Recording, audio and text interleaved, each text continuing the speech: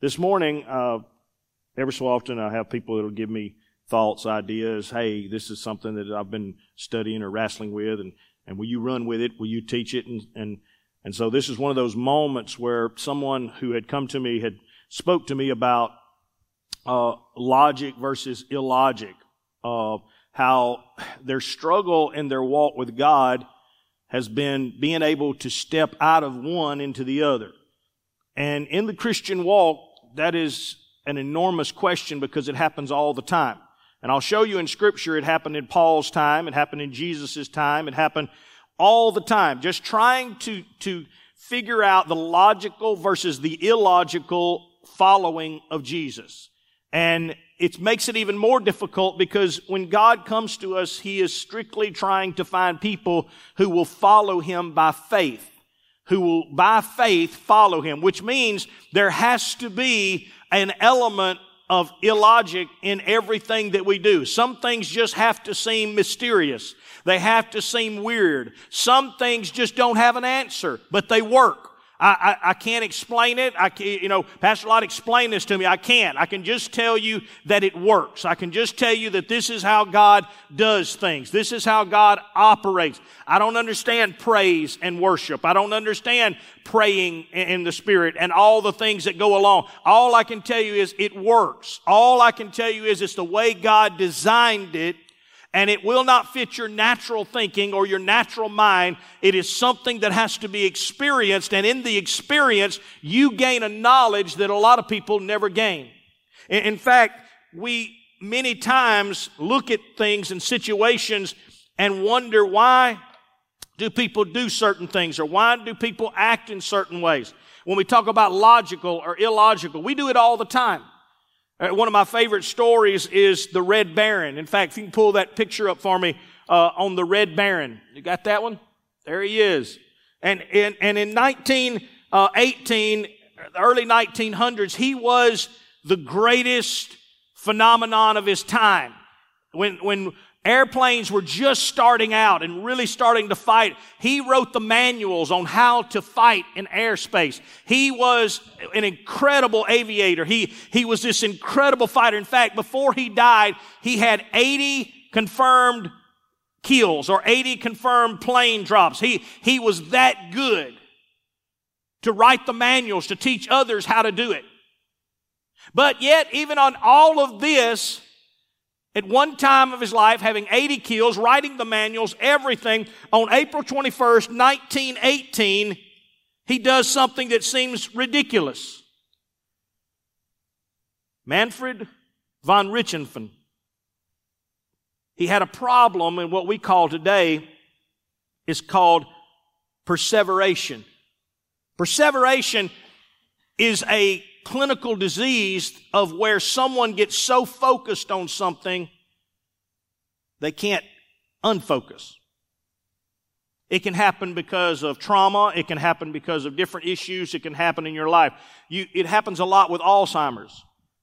When people become in this state, many times perseveration becomes part of their DNA. In fact, they'll keep asking the same question over, forgetting that they've asked you that same question.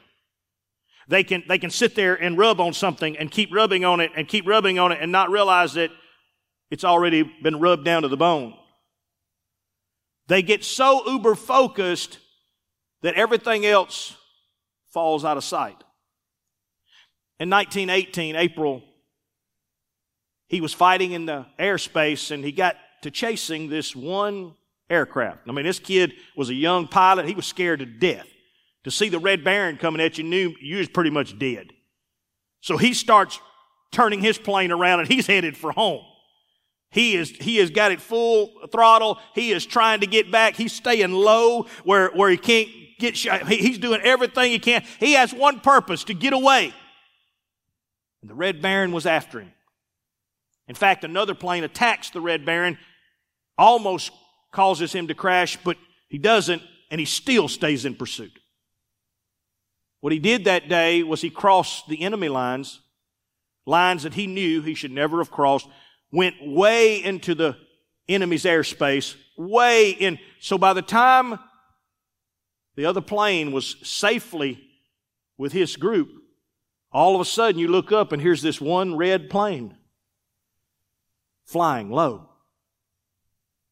They shot him down immediately. Boom, boom, boom, boom, boom, boom. I mean, just pelted him with bullets. He crashed, died, and people were like, why in the world would he do something like that? I mean, somebody knew as much about fighting and all. Why would he just keep chasing this plane to where literally he knew he was flying into their camps? They were going to kill him. But what they didn't say was that 7 months earlier he had been in a fight, and because of the damage of his plane, it had crashed. In the crash, he had a severe head trauma. For the next 7 months, he had severe headaches. He would get dizziness, throwing up, constantly having problems, but everybody's like, oh, he's fine. What had happened was perseveration had taken over into his life. And now when he finally focused on something, he couldn't unfocus on it. Well, brother, what's that got to do with us? Well, let's look at it this way. Think about parents who work like slaves to provide for their families. You know, why you work? I want my family to have more than I have. I want my family to have good life. I want my family, and they work like slaves to provide for their family, only to put in such long and exhausting hours that they end up with little of themselves to give their family members. The one thing they were trying to do it for, it's called perseveration. You're so focused on what you think you're doing that you miss it. How many marriages? You know, when we get about 20 years in now, we work hard and we get there, well, we're going to be good. The marriage doesn't last but 5 or 10 because, yeah, you were saving everything, never going anywhere, never enjoying your marriage, never doing, but boy, you were putting away as much as you could. One of these days, we're going to have it good. It's called perseveration. Think about Christians. Think about Christians that start off in church, they get saved, man, they're so happy, and then all of a sudden they see all the things that they're, you know, I got to do this, and I need to dress like this, and I need to act like this, and I got to quit doing this, and they get so uber focused on living a good life that they got a certain hairstyle, dress code, that they actually start looking at other Christians and like, you ain't good enough. They get so self-righteous because they're trying to be righteous. You ever meet people like that? Yeah. It started out as a good thing. It started out as a wonderful thing. The problem is that it seemed logical. It seemed like a good thing, but it wasn't. Let me show it to you in this way. The devil loves this argument. More than anything else, the devil loves to get you in this argument because it's true. Listen to me. There's no proof that God exists in this world except the world itself. All of creation cries, there he is. Everything that says, but God's not going to come down tomorrow in a little green spaceship and say, just wanted y'all to know I'm real. God's not going to prove himself. God's not going to do anything. God's not going to act in any way. In fact, even in Jesus' time, when they would come to him and say, if you'll do a sign, we'll believe you, Jesus says, I'll give you no sign. Why? Because you won't believe it anyway. Go with me in your Bibles to Acts 28 and 27. Acts 28 and 27. There'll be a few scriptures I want to pull up. For the hearts of this people are grown dull.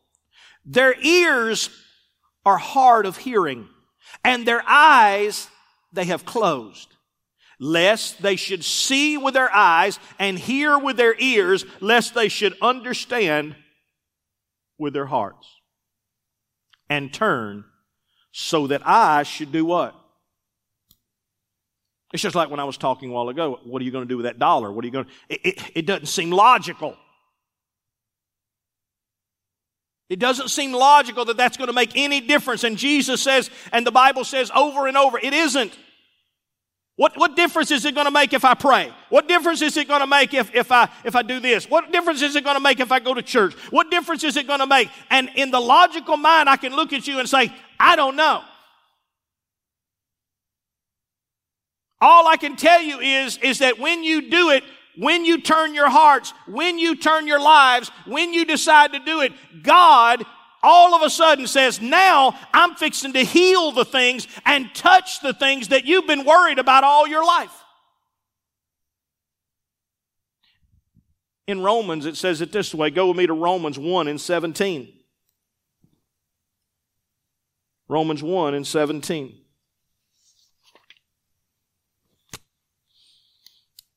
For in it the righteousness of God is revealed from what? Faith to faith. In it, in life, in your doing, the righteousness, God Himself, is revealed from faith to faith. As it is written, the just shall live by faith. We read over and over, without faith you can't please me. The just shall live by faith. The Apostle Paul writes it. Let me see if I can bring it down into this. Do you know that carrots are one of the most dangerous foods you can ever eat in your life?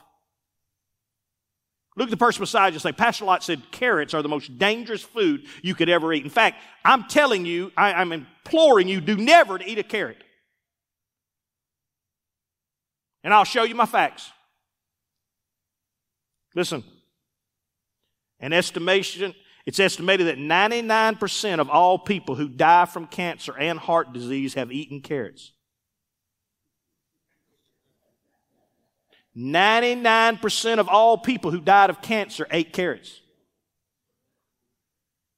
Listen, it's estimated that 93.1% of juvenile delinquents from homes where carrots were served regularly. You don't realize how dangerous carrots are.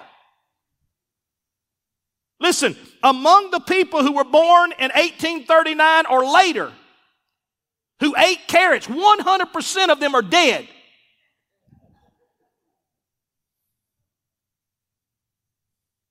You tell me carrots ain't dangerous. Carrots will kill you. I see reports like this every day on the news.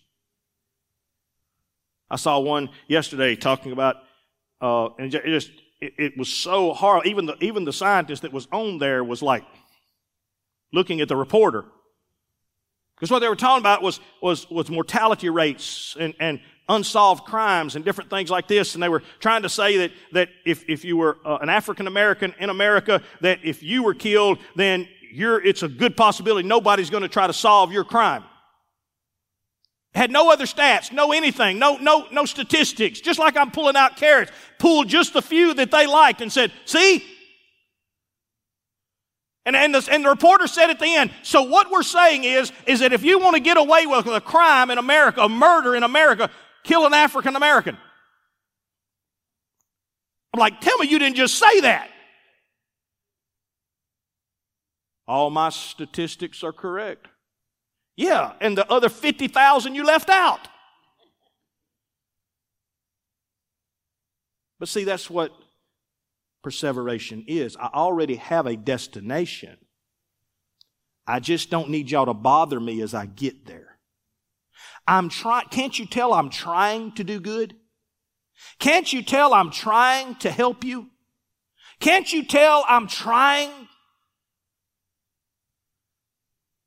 How many things do we do in our life every day? Can't you tell I'm trying? I'm just doing it for your good. Just like I'm trying to feed you carrots every day because it's good for you. Listen, how about this one? Jonathan Haidt, he said it this way. We think we're being scientists, but actually we're being lawyers. We're just trying to win the case. That what we're doing is right. The scientist is like everyone else. They tend to see what they want to see. In fact, in science, listen, let me just give you a few things. Doctors used to believe that the liver circulated the blood, and they taught that the heart circulated the vital spirit. I don't even know what that is. It was not until the 19th century that surgeons felt the need to wash their hands. DNA was discovered in 1869, but scientists believe that protein passed on heredity until 1953. It wasn't until the 20th century that scientists believed that the atom wasn't the smallest particle in existence. For centuries, listen, even in the horticultural world, for centuries we believed that plowing caused rain to come. You plow a field, it's going to rain.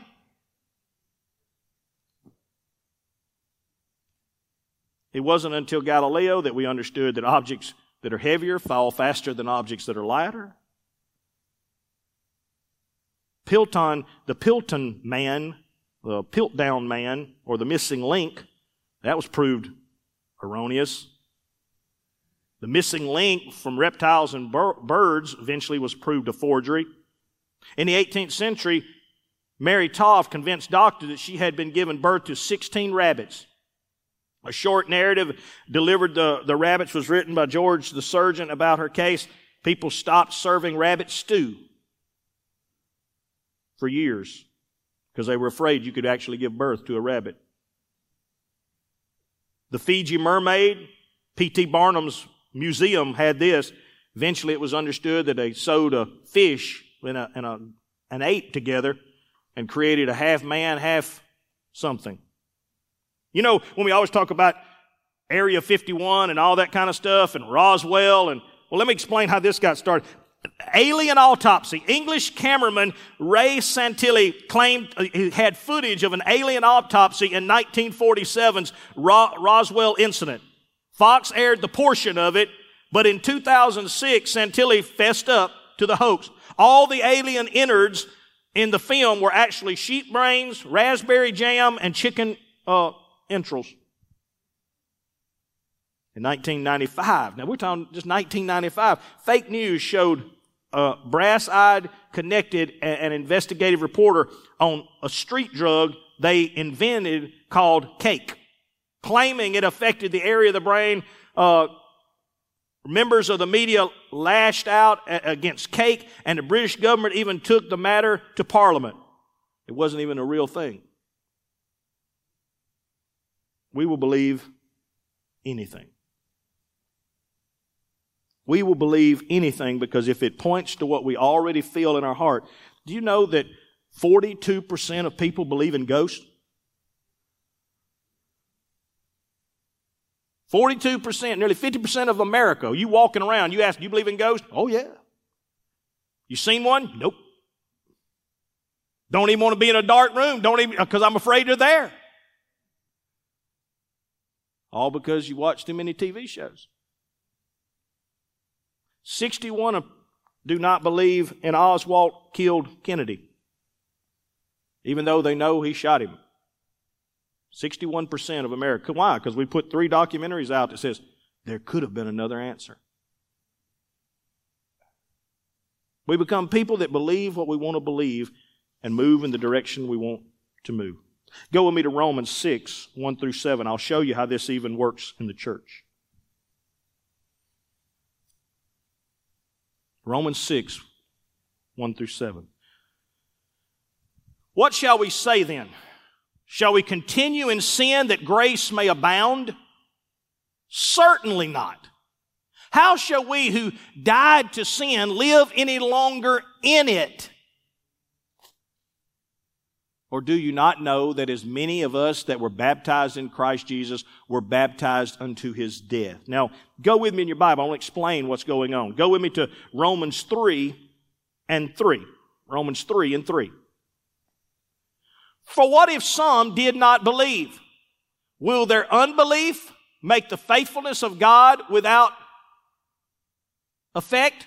So what was happening in this situation in Rome? Here's what's happening. Let us do evil. Let us do more evil so that good will result from it. If we do more bad, for what if some did not believe, will their unbelief make the faithfulness of God of none effect? Keep reading. Go to verse 8. Here's what it says. Chapter 3, verse 8. And why not say, let us do what? Let us do evil that good may. Isn't that our theology in Christianity? I'm not talking about 20,000 years. I'm not talking about 200 years. I'm talking about today. Don't people go to church this morning and say, hey, doesn't matter if I do bad? Because that just means God's grace shows more. In fact, we brag about it. God, I know I'm miserable. God, I know I sin every day. God, I know I'm messed up. I mean, because what that does is that wins more souls to the kingdom. You think that's a new theology? It's not a new theology. It was in Paul's time. So let us do what? Let's cheat on our wives. Let's rob. Let's steal. Let's shoot people. Let's lie. Let's cuss. Let's cheat. Let's do evil. Why? So that good may come. You want to grow a church? We just all do bad. It lets people know just how awesome God's grace is to forgive all that junk. You didn't know that theology was already there? As we are slanderously reported, as some affirm that we say their condemnation is just. Oh, it wasn't just there. Go with me to Romans 5 and 20. Romans 5 and 20. Moreover, the law entered that the offense might abound.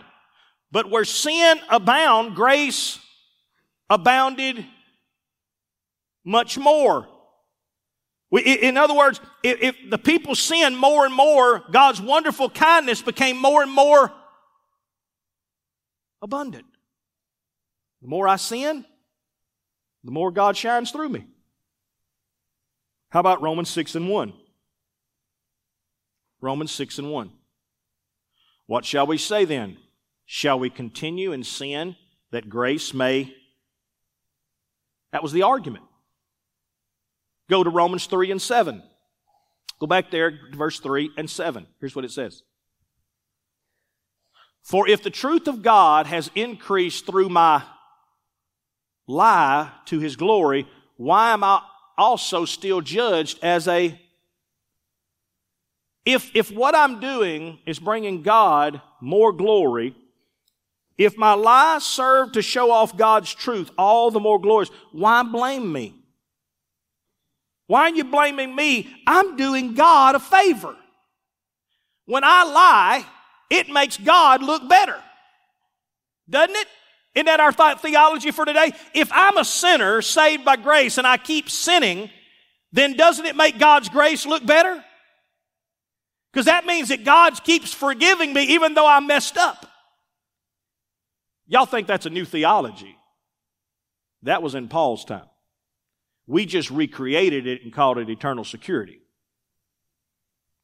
Uber grace. To where we can keep on sinning, keep on living, and the more we do it, the more God's grace shines through us. That means when I look at somebody and say, you know what, I cheat on my wife, I lie, I cheat on my taxes, I do it. But you know what? All that does is show you how awesome God is. That God's still going to let me go to heaven. That's all you're doing. Now, verse 6, chapter 6, verse 1, let's read it again. What would Paul say to such a thing? What would he say to such a ridiculous theology?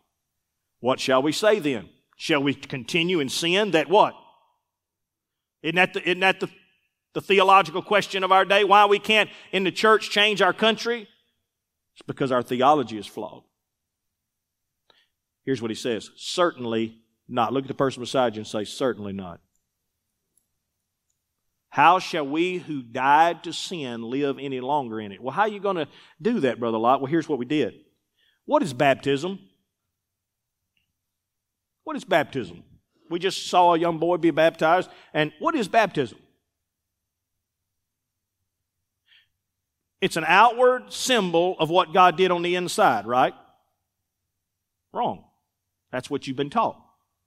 Let me tell you what baptism is. Baptism is the day your flesh died.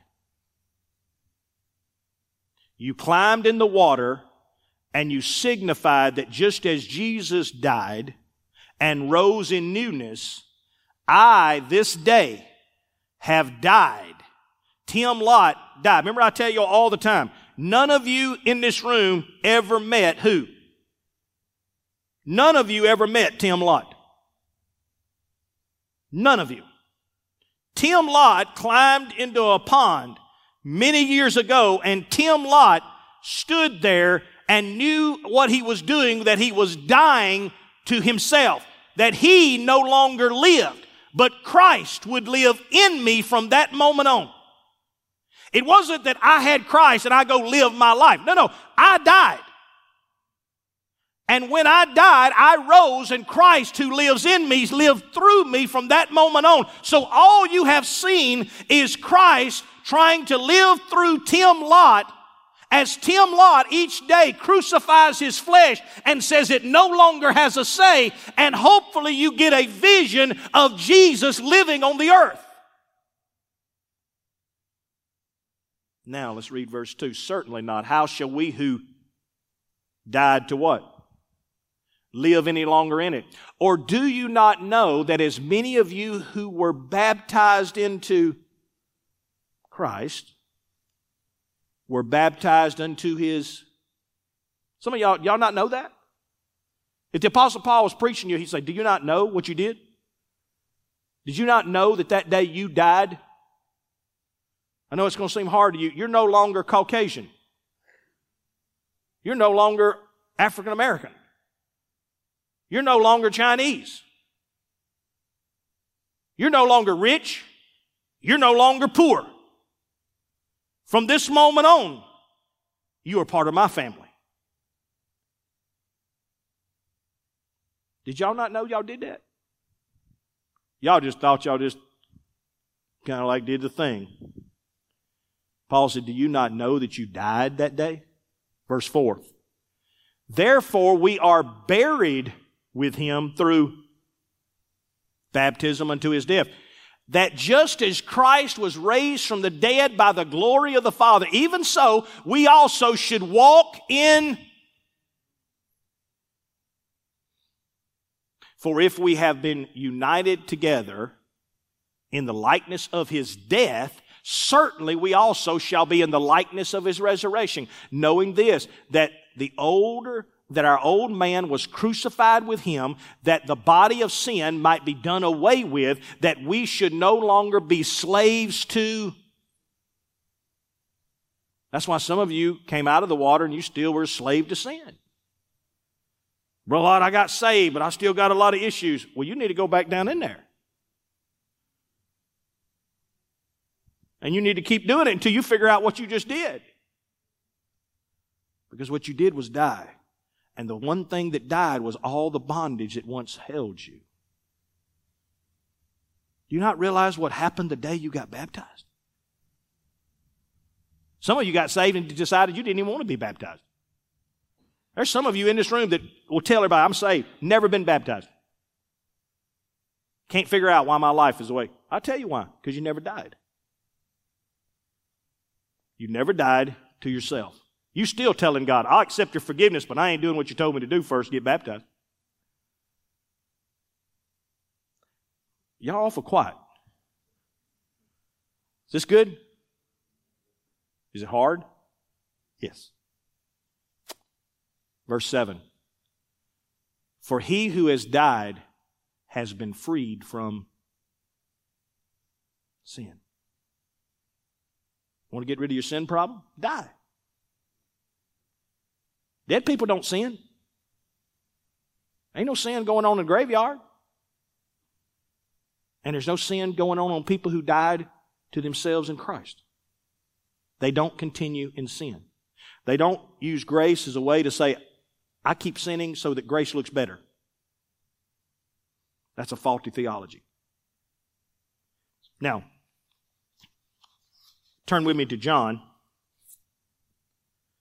chapter 9, verses 1 through 41. We won't cover all the verses. Say, praise the Lord. I would love to. I'd love to take the next hour and a half and let's just tear this thing apart. But let's not. But I do want to show you what I'm talking about in this story. Perseveration. So focused. And here's the thing, that even for some of you, what I just said, I just told you, you quit sinning because you die to yourself and you do this, and there's some of you just like, yeah, but Brother Lott, I just can't stop doing what... Didn't I just tell you how to go free? Yeah, but you don't understand. You just keep flying that airplane. You just keep flying that airplane. Can't stop. John 9:1, there's a group of people that are struggling here, and this is the story of the man that was born blind. Let me just catch you up. Now, as Jesus passed by, he saw a man who was born blind from birth. The disciples asked him, saying, Rabbi, who sinned, this man or his parents, that he was born blind? So they already have a view of how life works. If you are sick or something's wrong in your life, then the only reason you're in this condition, because this was taught to them, how are you sick? Because you've done something wrong. There's denominations and people today that still use that theology on people.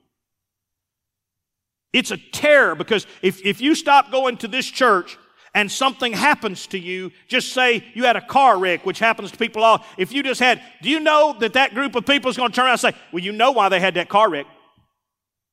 You know God. They got a curse on them. And the disciples were in no different shape. They were raised understanding that if something went wrong in your life, you must have done something wrong. Isn't that what Job's friends told him? Job, we don't know what you did, but you must have done something. Ain't no way you'd be in this shape without having done something. You must be a horrible man. We just ain't figured it out yet. Job's like, guys, I have searched. I don't know anything I've done. Oh no, we know it's something. We know it's something. The Pharisees taught the disciples who learned, said, Lord, who sinned? They didn't ask if somebody had sinned. They didn't ask, is it possible? They said, who did it? We already got the answer. We just need you to tell us who it was. Was his parents who sinned, or did he do something? What happened that this man was born blind? Listen to what Jesus says. Jesus answered them, neither this man nor his parents have sinned, but that the works of God should be revealed in him. I must work the works of him who sent me while it is day. The night is coming when no one can work. As long as I'm in the world, I am the light of the world. When he had said these things, he spat on the ground and made clay and saliva, and he rubs it on the man's eyes. He looks at him and tells him to go to the pool of Siloam and wash it off. Now, think about this man. The only man whose life is changed in the whole story. The disciples, they think he did something wrong. The Pharisees, we're going to get to them. But there's this one man, and he's been blind since birth. 30-something years old. This man who has never seen, never in his life. Every physician, every person who's ever checked him out has told him, you don't have anything there. There's no way you'll ever see. Your eye socket's it's totally gone. There's nothing. You will never see. He's resided to the fact, just who I am. He begs every day. They put him at a certain location. He begs for alms. It gives him enough to keep food on the table. It gives him enough to buy bread. It gives him enough to live. And then one day, with all the information that he has, with all the logic that he has in his life, with everything that he has, one man comes by. He doesn't even know him, but he hears about him, and he spits on the ground. Think about it now. He spits on the ground, rubs it on my face, and tells me, go wash it off, and you'll see. Now, what would you do? Most of us in this room are way too logical First, we would be offended that somebody spit on the ground because the person beside us said, dude, he just spit on the ground and rubbed it on your face. You need to get a lawyer. You need to sue him. He just spit on the ground and rubbed it on your face. And then he told you, he didn't say, here, let me help you. Because, that's what a good Christian would do. Let me help you get to the pool. Here, come on, we're going to be all right. It's going to be. Jesus don't walk with him. Here's a blind man that's got to get to a pool. Stumbling, bumbling. And Jesus just, go wash it off at the pool of Siloam. Not just any pool, but go to that pool and receive your sight. This one man is able to unfocus from all the things in his life. Think of how much faith that takes. He is able to unfocus from everything the doctor has ever said, his mother has ever said, his father has ever said, society has ever said. He unfocuses from everything that's ever been told about him, spoken over him, and he says, this one man has said, I can change my life. One man says my life can change. And I'm willing with mud on my face to stagger through the city and try it. Some of us have a hard time unfocusing enough from our life to get to church. Unfocusing enough to focus even to sit in church, to even listen to a sermon.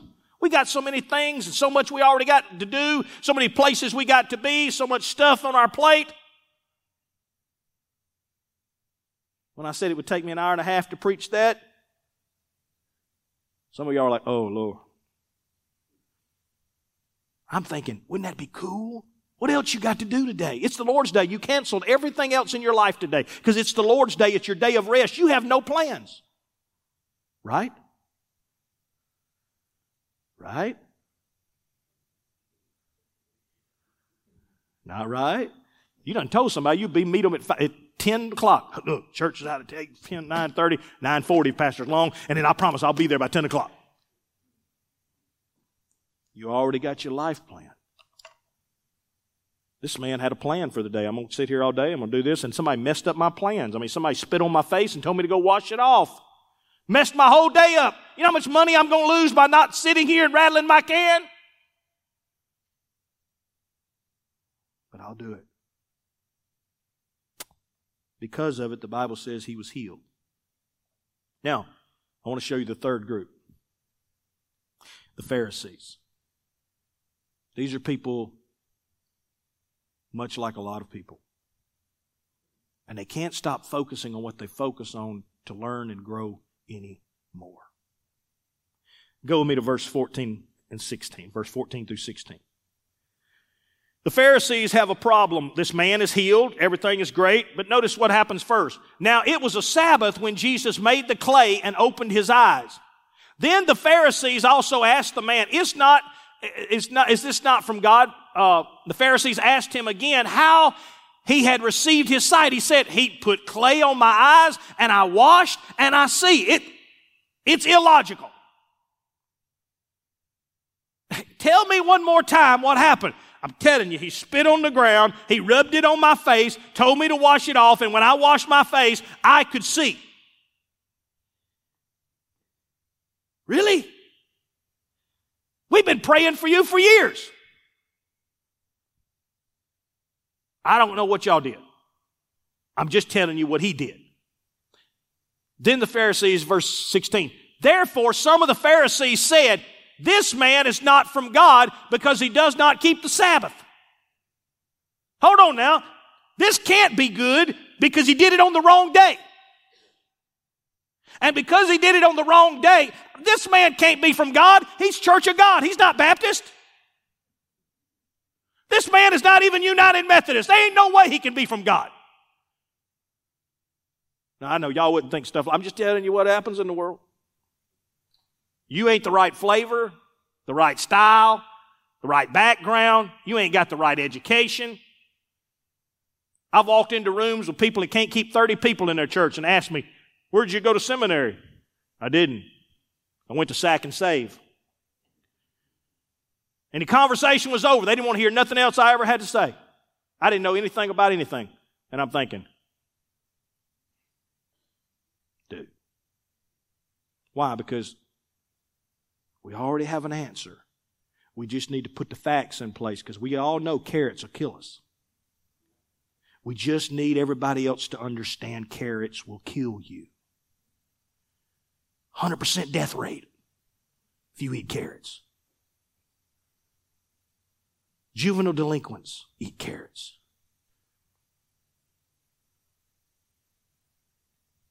They already had the answer. They just needed to figure out why they believed it. Verse 18. They have another problem. Not only was the Sabbath a problem, but listen to what it says. But the Jews did not believe concerning him that he had been blind and received his sight until they called his parents to him who had received his sight. They finally looked at the guy who was blind, and since they don't want to believe in Jesus, we don't believe in him, we don't even believe you were blind.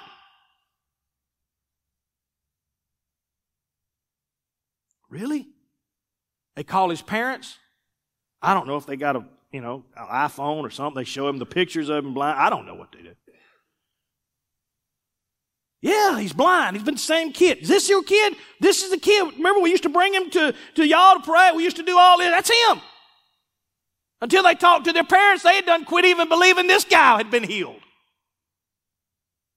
Oh, it gets worse. Listen. Go with me to verse 24.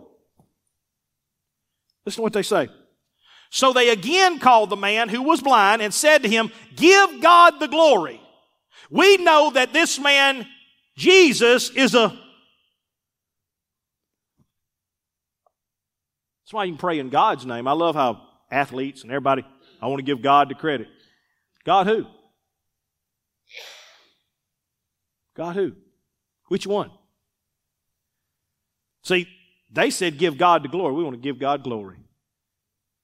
But this man, Jesus, now, we don't want his name attached to it. We know he's not right. I'm going to tell you something. If one of these days I ever get a chance to do something like that and I get on there, I hope I make a mess of it. I want to thank Jesus Christ, the only Son of the only begotten Father. I want to tell you, he is the King of kings and Lord of lords, and he is all in all, and that bag of chips to go with it. And I want to thank him. Him and him alone. Because it was Jesus who saved me, Jesus who redeemed me, Jesus who will take me home, and the Spirit of Jesus one day that'll send me on to heaven. I want to thank Jesus Christ. You think how long you think that interview's going to last?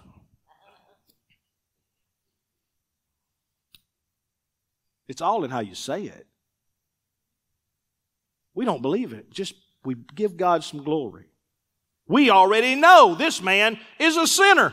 They've done gone from the man was blind. They're not sure he got healed. Not sure how it happened. Now they done got the man. They ain't even sure he was really healed. And they done called Jesus a sinner. Man, carrots will kill you. Carrots will kill you. Listen to verse 27 through 29. He answered them, I told you already. I love this blind man. I done told you, and I've told you 3 or 4 times. How many times I got to tell you? I told you already, and you didn't listen. Why do you want to hear it again? Do you also want to become a disciple? Boy, that didn't go good. Then they reviled him and said, you are his disciple, but we are Moses' disciples. We know that God spoke to Moses. As for this fella, we do not know where he's from. Gets worse, doesn't it? Carrots will kill you. All you got to do is just keep proving your evidence, proving your evidence, proving your evidence. Verse 33 through 34. If this man were not of God, here's the blind man talking to him. And he goes back and says, guys, from the beginning we know that an evil person can't do an evil thing and a good person can't do nothing but good things. He said, so if this guy has done a good thing, then he must be from God, right? If this man were not from God, he could do nothing. They answered and said to him, you were completely born in sins. Now you've gone from being blind, now they just calling him just a wretch. Now Jesus starts the story off by telling them that who had sinned. Neither him nor his parents had sinned. And the Pharisees now come back and tell them, listen, I'll tell you about yourself. You are completely wrapped up in sin. And now you want to teach us? Who are you to teach us? Who are you to tell us? Don't you know carrots will kill you? Quit confusing us with the facts. The answer said to him, you were completely born in sins, and are you teaching us? And they cast him out. Verse 35. Jesus heard that they had cast him out, and when he had found him, he said to him, do you believe in the Son of God? He answered and said, who is he, Lord, that I may believe in him? And Jesus said unto him, you have both seen him, and it is he who is talking with you. Then he said, Lord, I believe. And he worshiped him. Jesus said, for judgment I have come into the world, that those who do not see may see, and those who see may be made blind. In other words, I've come to bring truth. And those who think they see it, and those who think they got it figured out, I'll show them that they don't. And those who will come to me and realize, Lord, I don't have it figured out, I don't understand it, I'll reveal it to them. It's as simple as this. A plus B equals C. But there's a problem. We don't have enough information to know the A or the B. But we think we do. Through hundreds of years of science that we keep rewriting the books. Through all of our knowledge that keeps falling apart. Lord, look at our society. How smart do you think we are? What we are is lawyers trying to convince people that we got an answer. Trying to convince people that we got it solved. When the evidence every day says, no, you don't. You're not solving anything. See, only God knows the A, and only God knows the B. Therefore, He's the only one that can give you the C. Jesus was able to tell the guy, take the mud, take yourself, and go wash, and you'll get your C. You'll get your sight.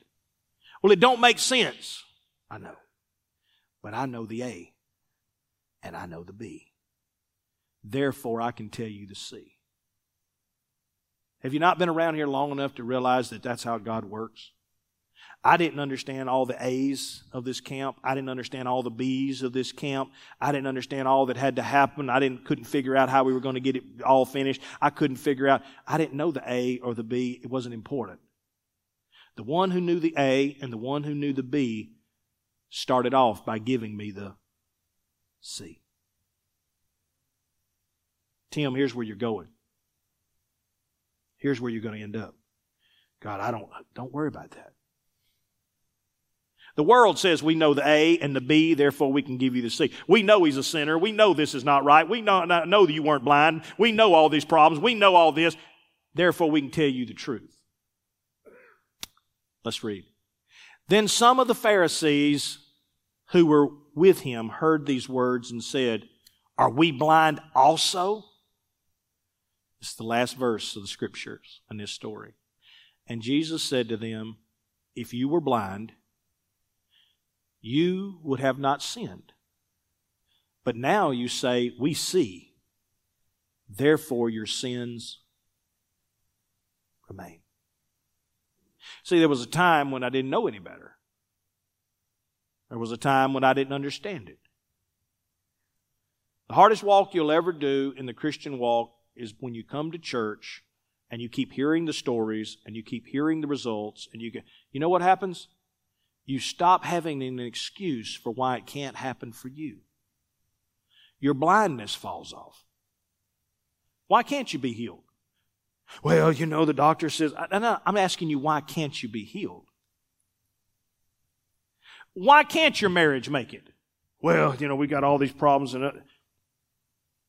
If He's the one that can give you the C,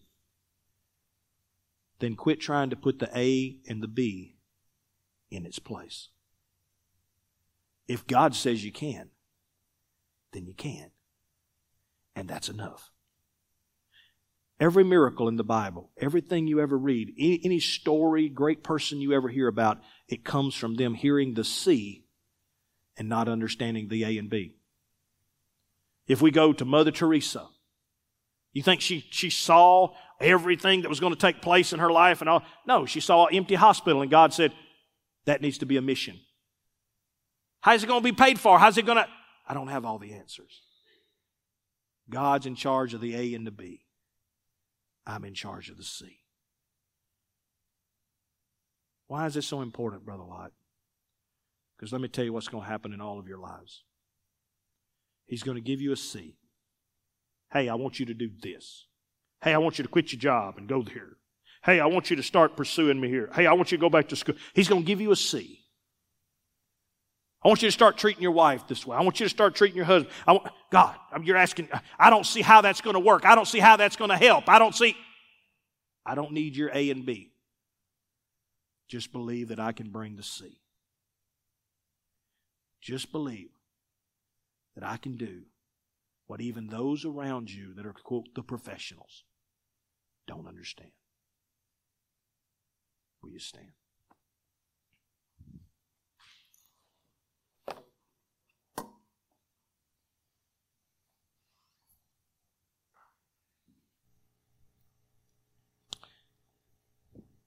For some of you over this next season, one of the greatest things that Camp Cypress will do,